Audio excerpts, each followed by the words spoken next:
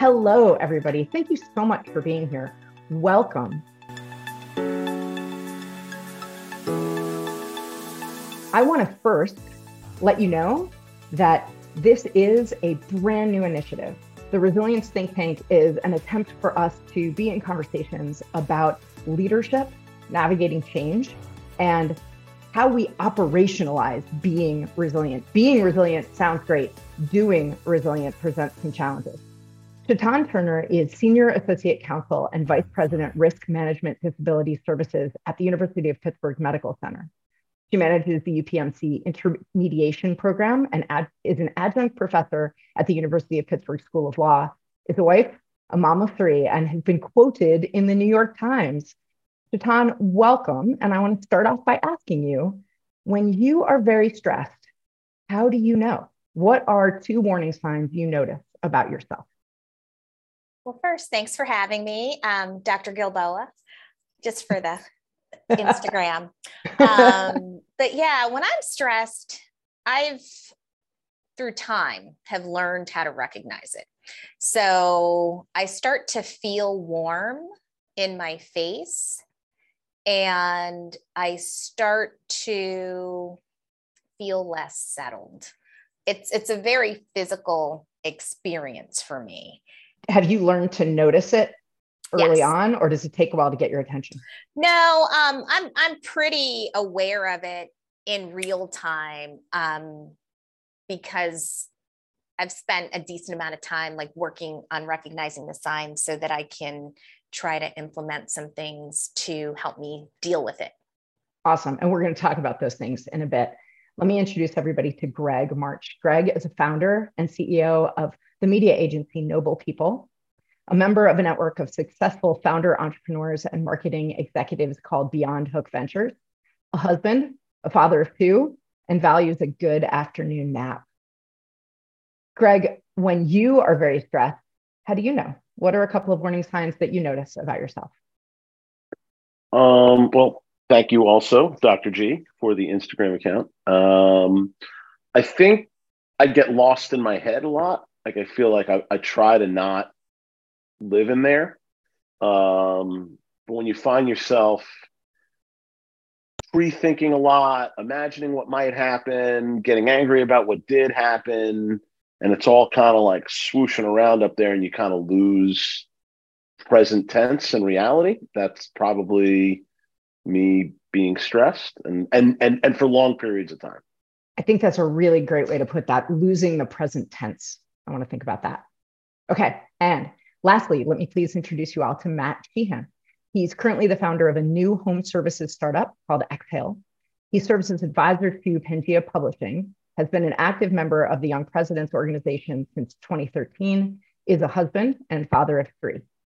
Matt, when you're very stressed, how do you know? What are a couple of your warning signs? Two telltale signs, but thanks, Dr. G, for having me in a great group.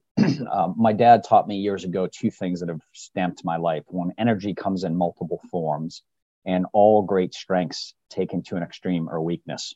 So what I see during stressful times are two things. One is kind of like Chaton, but it's not in my face, it's in my stomach. It's almost like when I was going on my first date in the 8th grade.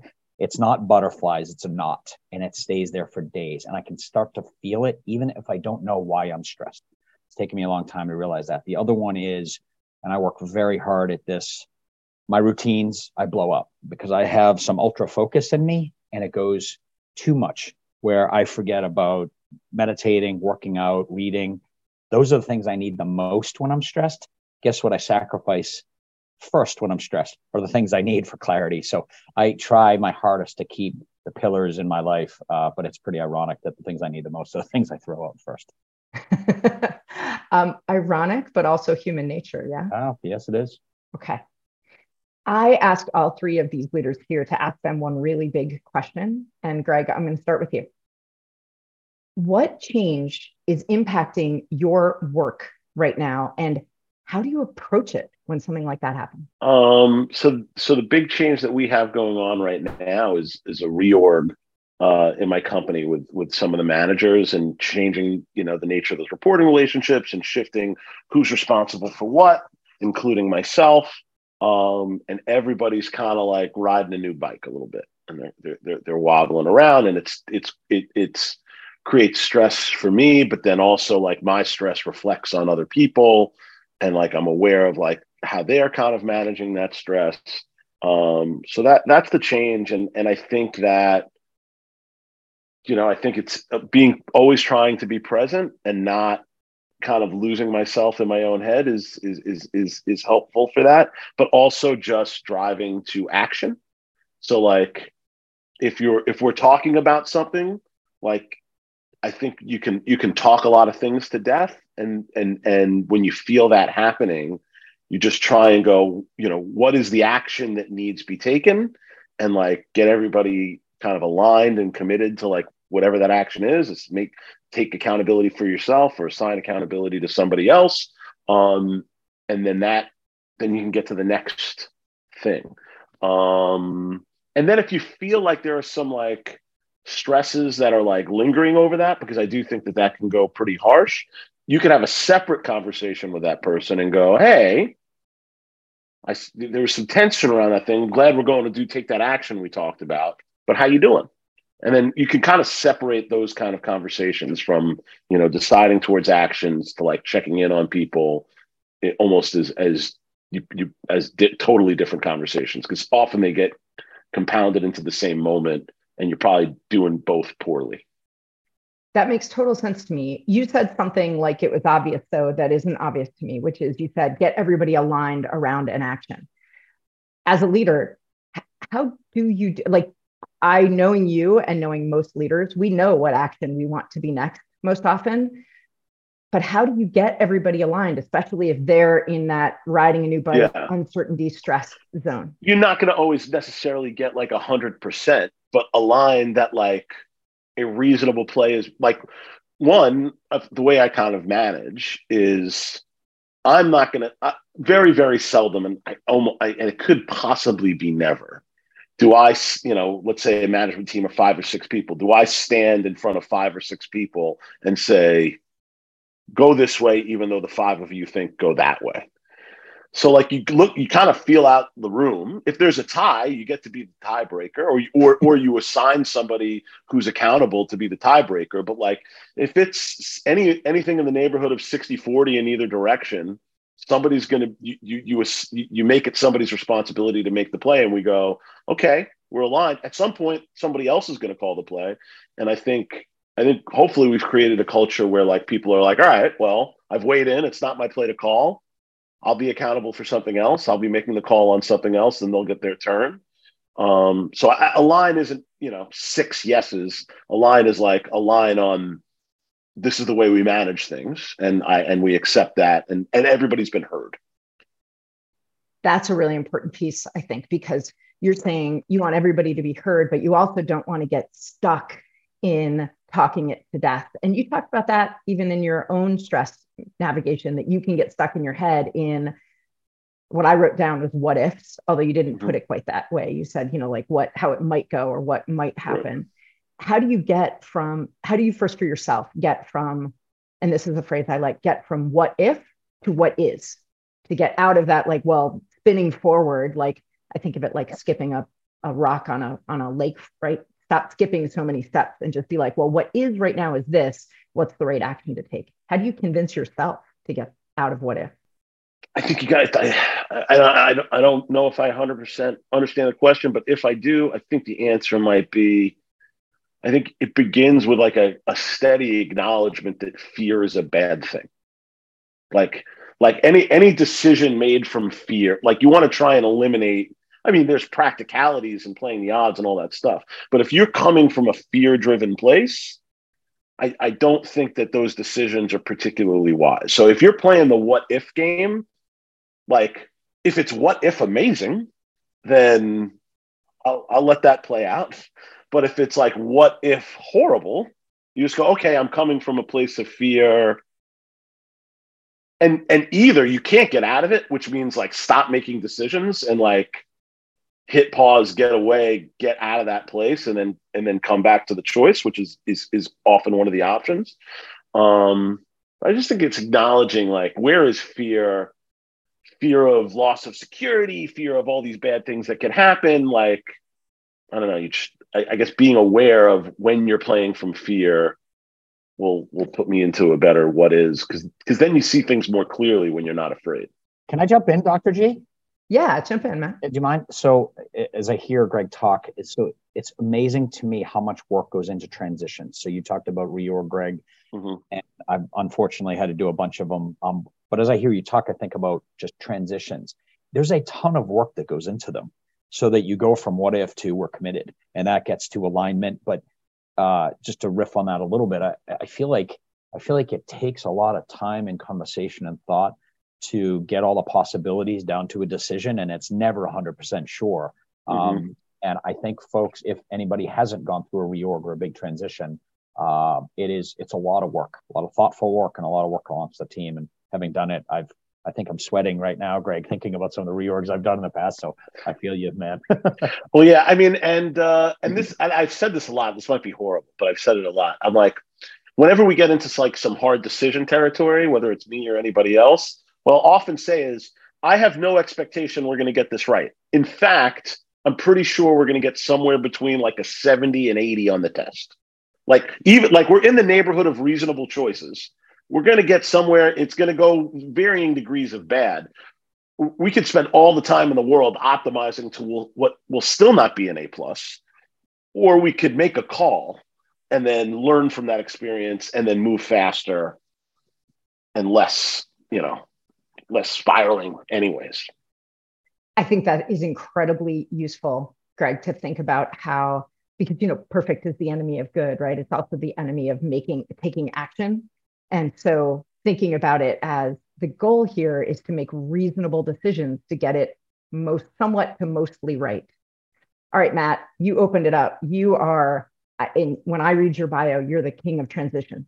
You've prepared for and navigated through and recovered from so much change. So right now, what change is impacting you the most, and how are you approaching it? So if you've looked at the newspaper, watched the news in the last 6 months, you understand what's happening to publicly traded companies in their valuations, and that's leading down. Wait, you're giving me too much credit. I've seen it, but that doesn't mean I understand it. Okay. So if you watch in the last 6 months, and if you watch a lot of the big publicly traded companies, specifically technology companies, what's happening is, because of recessionary concerns, the world is pushing down on how the valuation of those companies, the stock price of those companies. What you see is the companies doing a lot of layoffs. Okay, that trickles down, and I'm far from being public. We're a small Raleigh, North Carolina only business. But what's happening is, as I'm raising money in Atlanta in a hotel, and we're having investor conversations, and that valuation pressure is coming all the way from the publicly traded companies all the way down to us little guys who someday will be really big. And that is a expectation change that I was not hoping for when I started the business 2 years ago. And so what that manifests in is, I believe our company is worth X, and it will be worth a ridiculous amount down the road. I'm pretty sure of it. But this market is not supporting great valuations necessarily right now. So I talked, your other question was, what do you do about it? I told my 12-year-old daughter, Riley, who you've met before, well, honey, the way this is going to work is I'm going to have to kiss a lot of frogs. And she goes, wait, you do what at work? And I said, well, let me explain. So I think that was not in your LinkedIn bio, Matt. No, I'll have to edit it after this. Optionality is really important. And I do believe that what I'm looking for are like-minded people who see the future and not the short term. And sometimes you have to go through a lot of calls to find that person. So that change I wasn't expecting. And there's a balance of stubbornness, stick to your guns, know what your value is, and then flexibility and compromise, which is, okay, the market is what the market is.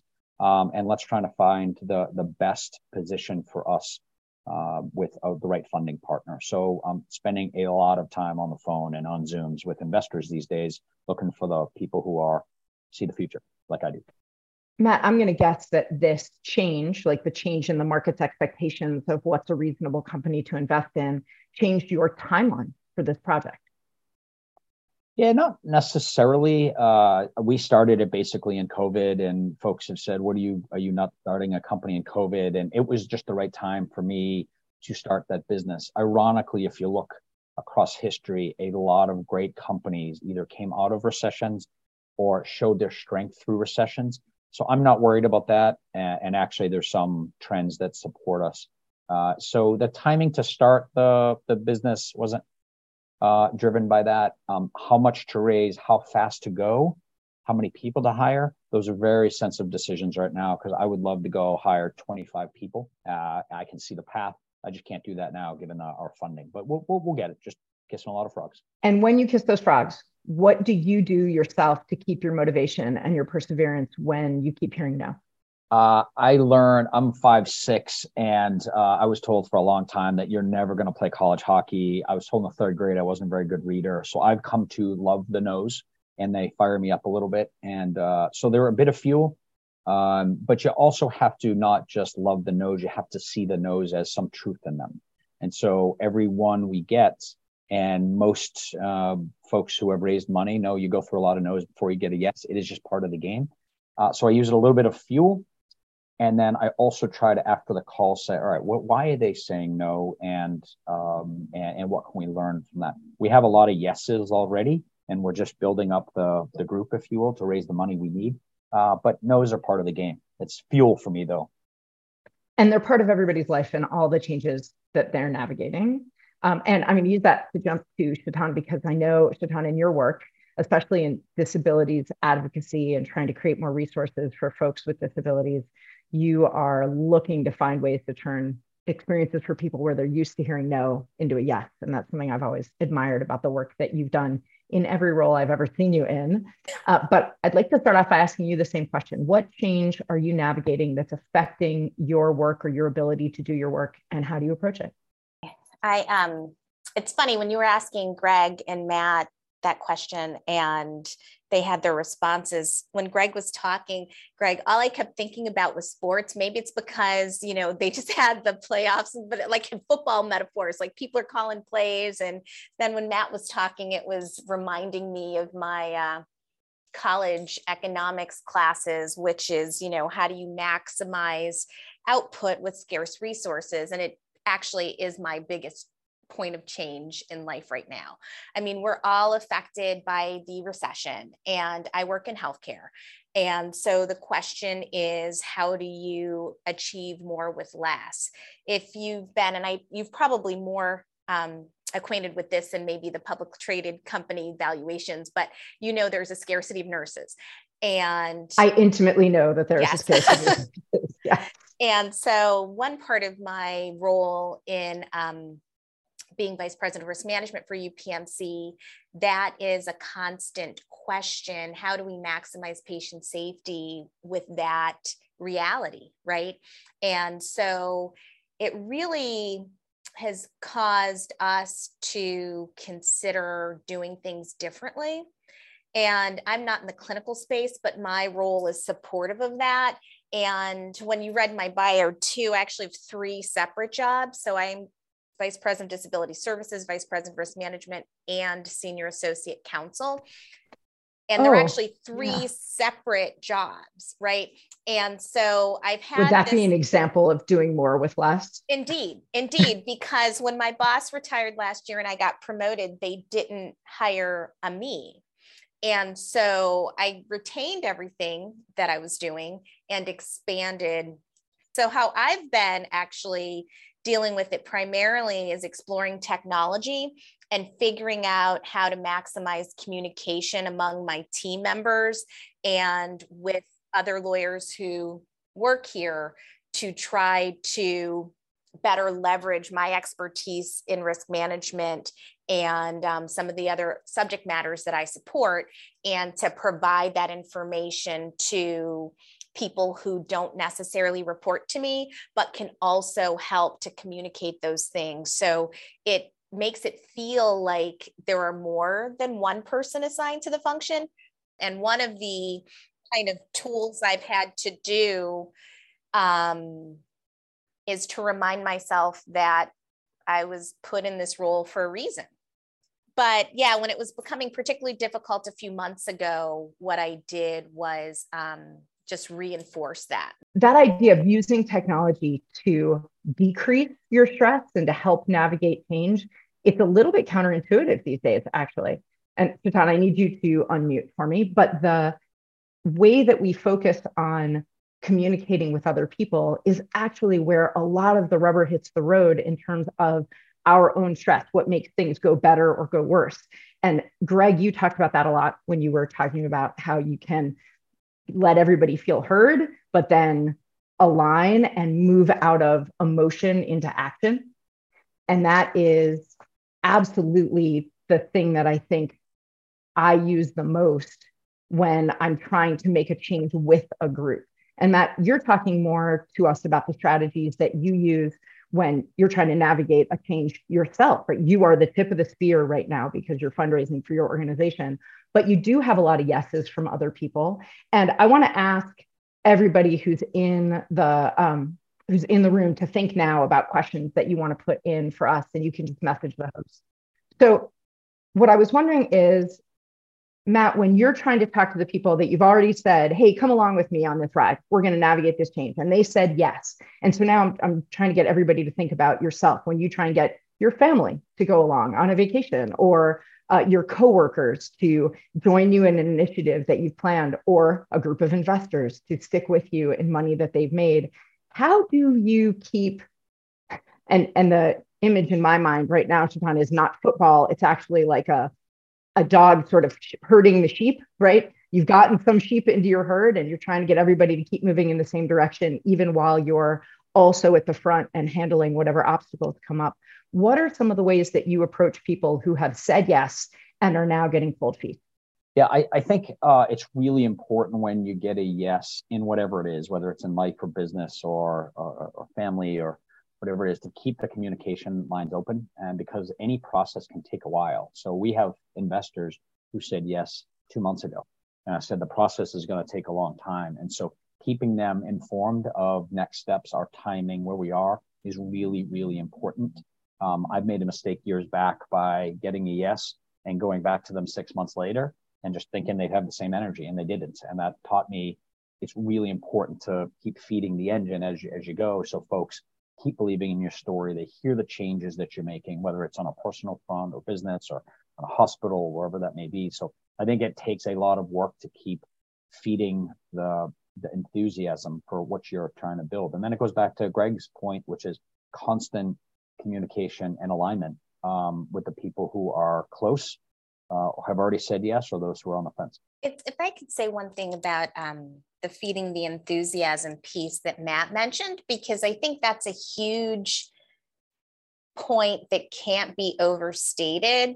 Nobody will follow you unless they believe in you. And so you have to figure out how to tap into what they're interested in.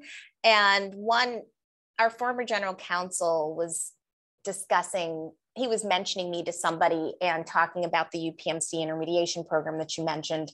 And he said that it was my job to evangelize the program because it was a newly created program. It had no history. There was no predecessor. There's still nothing comparable in the industry. And so really we were asking people to have the courage to do something different and to participate in a different kind of conversation that they had no basis for.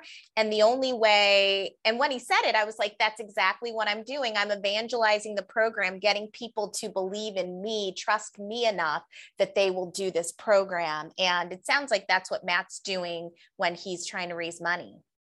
And Greg, you're doing the same thing when you're trying to get everybody to deal with a management shakeup. You're always in marketing as a leader. Yeah, I mean, I think and I have to, I'm a work in progress too. I think what I'm trying to be better at is just constantly bringing it back to the mission. So there is some kind of objective, particularly with employees. This might be different with investors, but for me, like with employees, is like there is a mission that is bigger than making money, and we are, and that mission has got value. And everything that we do should somehow align with it. And at every point in time, how can you get people excited about it? So that's one of the things I'm working on doing better. but I do believe in it.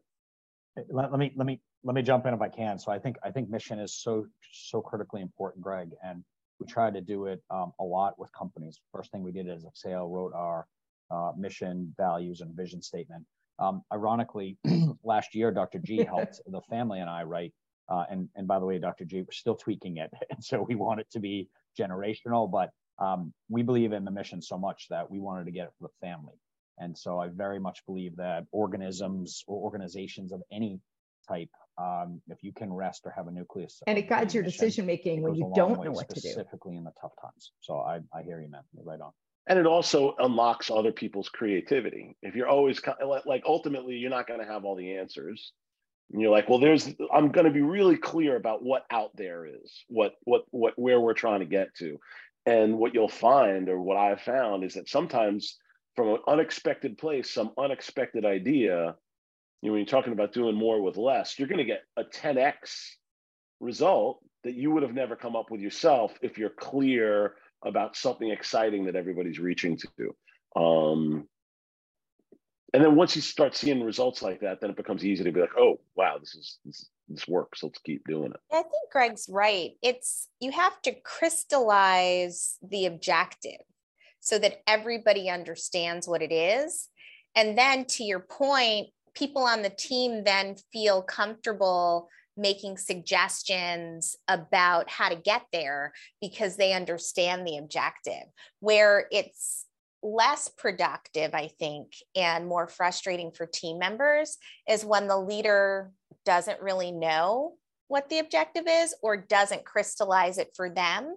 And so then they're not comfortable making ideas and contributions. And then it's more stressful for the leader because they're the only person who has the clarity. Travis in the chat pointed out, we rise and fall on communication. It's not just knowing what we're doing or having the good ideas, but being able to communicate them. And Chris, I appreciated your point. He said, to what Matt was saying about making sure investors are still warm and not just assuming that because we brought them on board 6 months ago, they still believe. He said, new employees are like new investors. We think once we've hired somebody and we're providing their paycheck that they must by definition be on board, but that they also need us to keep that fire warm, keep feeding. If we've done a good job, if the mission is the kindling, we got to keep feeding that bonfire. We had a really good question, and Chaton, I'm going to throw it to you first. Bruce wanted to know, in terms of helping people navigate change, cross-generational communication can be a real challenge. And in healthcare, you might have, working at the University of Pittsburgh Medical Center right now, 5 generations of people working there. So how do you approach that? Takes a lot of work and creativity, right? And to Greg's point, you can't assume that you have all the answers. And so on my team in particular, we have probably at least 3 generations working, maybe 4, depending on where their ages are. And so we've asked people how they like to receive information and have tried to deliver in those ways. So recently we started using the internal social media platform to amplify some of our risk management objectives and tips that people can do to try to reach some of the Gen Y and millennial nurses who are more comfortable with that platform. We know we're not going to hit some of our more seasoned nurses that way. We communicate via email. We also but we recognize, because the other thing you didn't mention in your question, but you're aware, is in addition to the professional workers we also have our environmental services people and folks that don't even have access to a computer on a regular basis, right? So it involves using traditional communication, like showing up, pressing the flesh, and sharing the message in person, even in this remote world. And also it involves using different types of technology to reach different user groups. And so it is definitely been a recent exercise in creativity and kind of communication gymnastics, if you will, but we found it to be effective. Okay, Greg, I want to ask you this question that came in because you've done this. Someone wants to know, do you ever consider walking away or going in a different direction if you find you're needing too much energy to get the results you need? So when you decided to found your own company, what made you decide, either in the positive, like now it's time to jump to go do something else, or whether it was, I'm putting in all this energy here and I'm not getting to what I think I need to get to. What pushed you to finally make that call? Just the only thing that's throwing me is like, I don't know if energy is is like the meter with which I walk away from something. Like if it, I guess I could put a lot of energy towards something if I'm excited about it. And if it requires even more energy, it's not a problem because I'm excited about it. I think it's the excitement that will reveal then, because you mentioned before, I like to take naps. If I want to take naps, it's not because I don't have energy. It's that I'm not excited about what it is that I'm doing. It's, am I excited about the thing? If I'm excited about the thing, I find ways to do the thing with which I am excited about. If I'm not excited about the thing, if you want me to do it for 6 minutes, I'm going to probably not then you are enforcing a discipline on yourself of I've got to be a person in the world. And even though I'm not excited about it, I have to fulfill my obligations as a partner, person, leader, whatever. But I try and bend my life so that feels difficult infrequently as much as possible. That makes sense to me. Matt, I'm going to come to you with our last question of this Q&A segment. And that is this. We talked a lot about mission. And Ian asked a really good question in the chat that, Ian, I'm going to summarize rather than read. He's really asking about getting that alignment, getting everybody looking at something in the same way. We talked about culture. It's great, and you're at the beginning of a project, so you might be thinking a lot about how you build culture in your new endeavor. But a lot of us are already in a situation in which we want to be effective leaders. How do you build the culture airplane while you're flying? It comes back to what Greg said before. Before we had a name of the business, we have a one-pager that we call the one-pager, and it is our mission, it's our 4 values, and it's our vision. And we worked super hard at it so that it would not change. And we repeat it all the time. It's in every team meeting we have, which is weekly and monthly. So repetition is a really, really important one. And then we have spent time. Culture can change when you bring new employees in. If you don't explain to them the culture that you aspire to. And culture is aspirational as much as it is just straight evidence within the organization. And so I spend the first day or two with every employee who comes in. We only have 12 right now, but my plan is to continue to do that. And I think that's the only way to truly help everybody steer in the right direction. Of course, we have a lot of diversity, but we only hire folks who fit our values. If you don't fit our values in interview process, you won't get in. And if you do, then generally, I believe it will take care of itself. So I think you have to have a structure that supports it, a lot of repetition. You have to make sure that you, when you onboard folks, they see the vision that you're trying to build, and those will help a lot. Does that help? It does. And it helps a lot, I think, for leaders who are definitely actually at the top of their org structure. Chaton, you are a leader who is not at the very top of the UPMC org structure. And so I wondered if you might talk about trying to impact or slowly shift or affect culture in an organization that's already very large and very well established. A lot to unpack there because, as you know, we are large because of a series of acquisitions, and some of them are in the not so distant past. And so the notion that we have a monolith culture throughout all of our facilities and all of our business lines is not deeply true. Flawed. Yeah. It's deeply flawed. However, part of my job, one of the jobs, right, the Disabilities Services piece, is to create a culture where people with disabilities feel welcome at UPMC and receive equal access to our services. And so I'll narrow my answer to just that piece because that's something over which I have control. And I'm not at the highest point of our org structure generally, but I'm the person who's responsible for that. And so it's interesting because reaching clinical people is different than reaching like our facilities and construction people.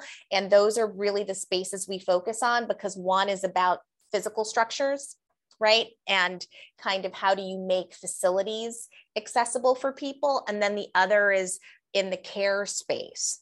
How do you make people feel welcome? And it's not always intuitive, even to our most esteemed and educated physicians, right? Because the obligation is to reasonably accommodate people. And what that looks like is very individualized. And not to go off on a tangent, but New York Times did a article last fall where physicians were surveyed, and their instinct, at least the ones that were surveyed, was to not treat people with disabilities because they thought it was too hard. So doctors might be the worst.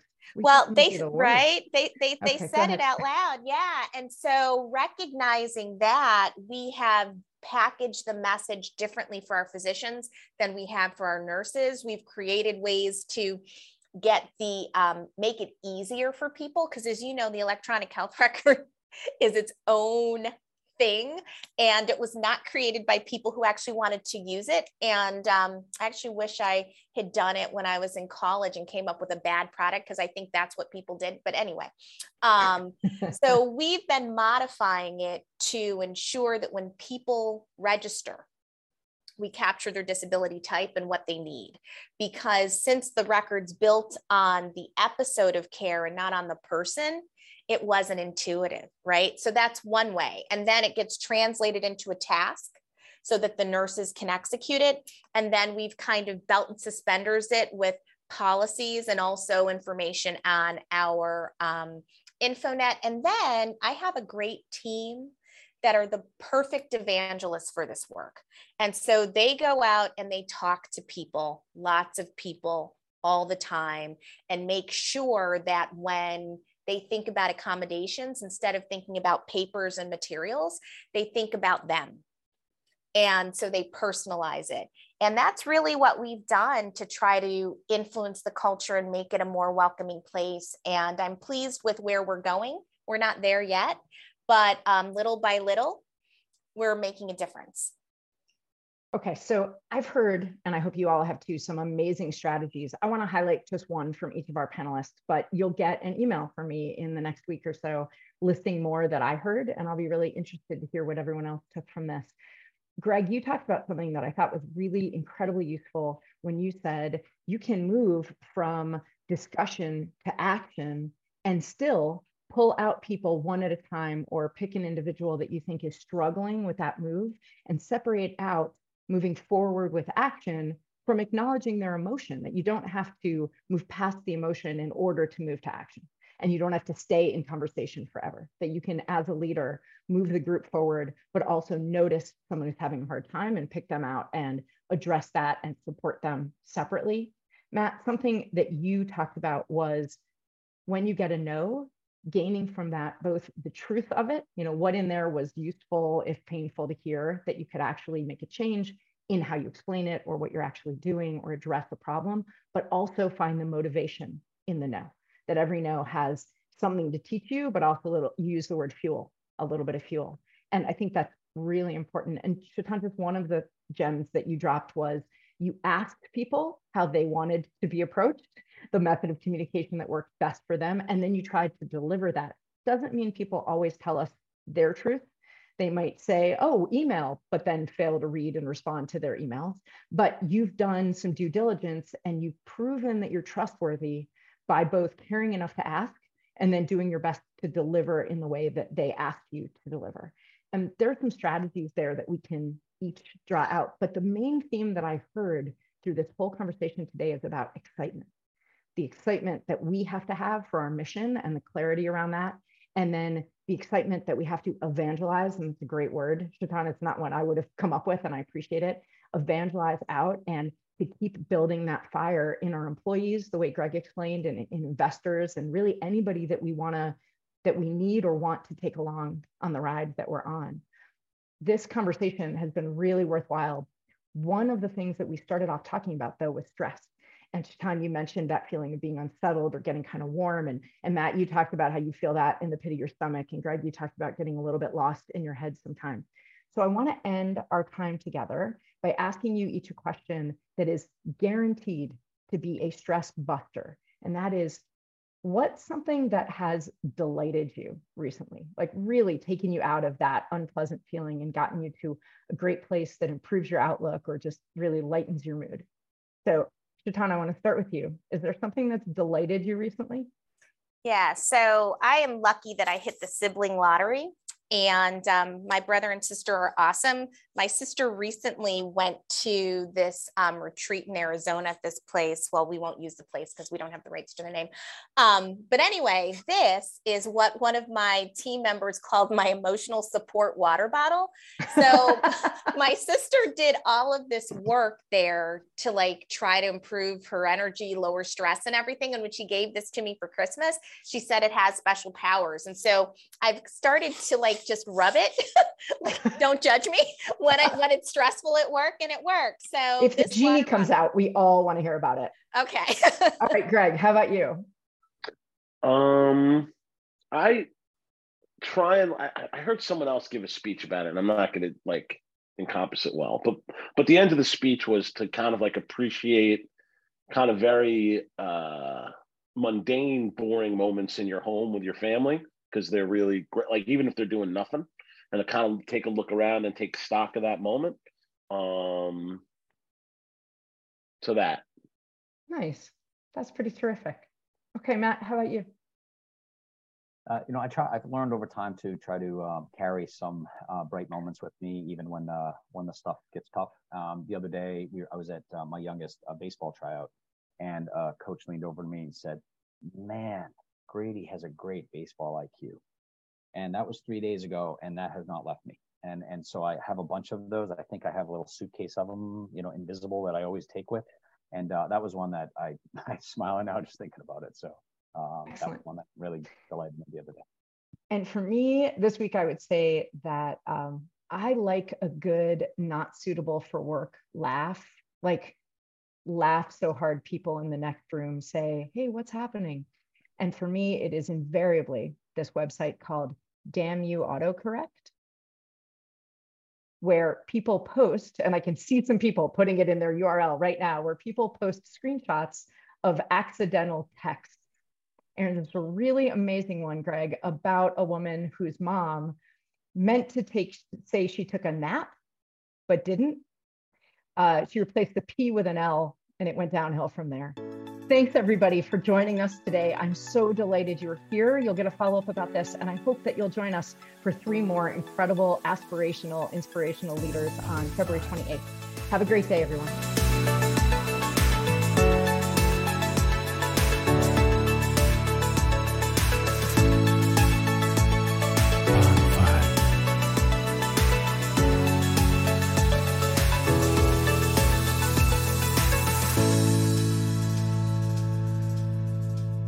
Pond 5.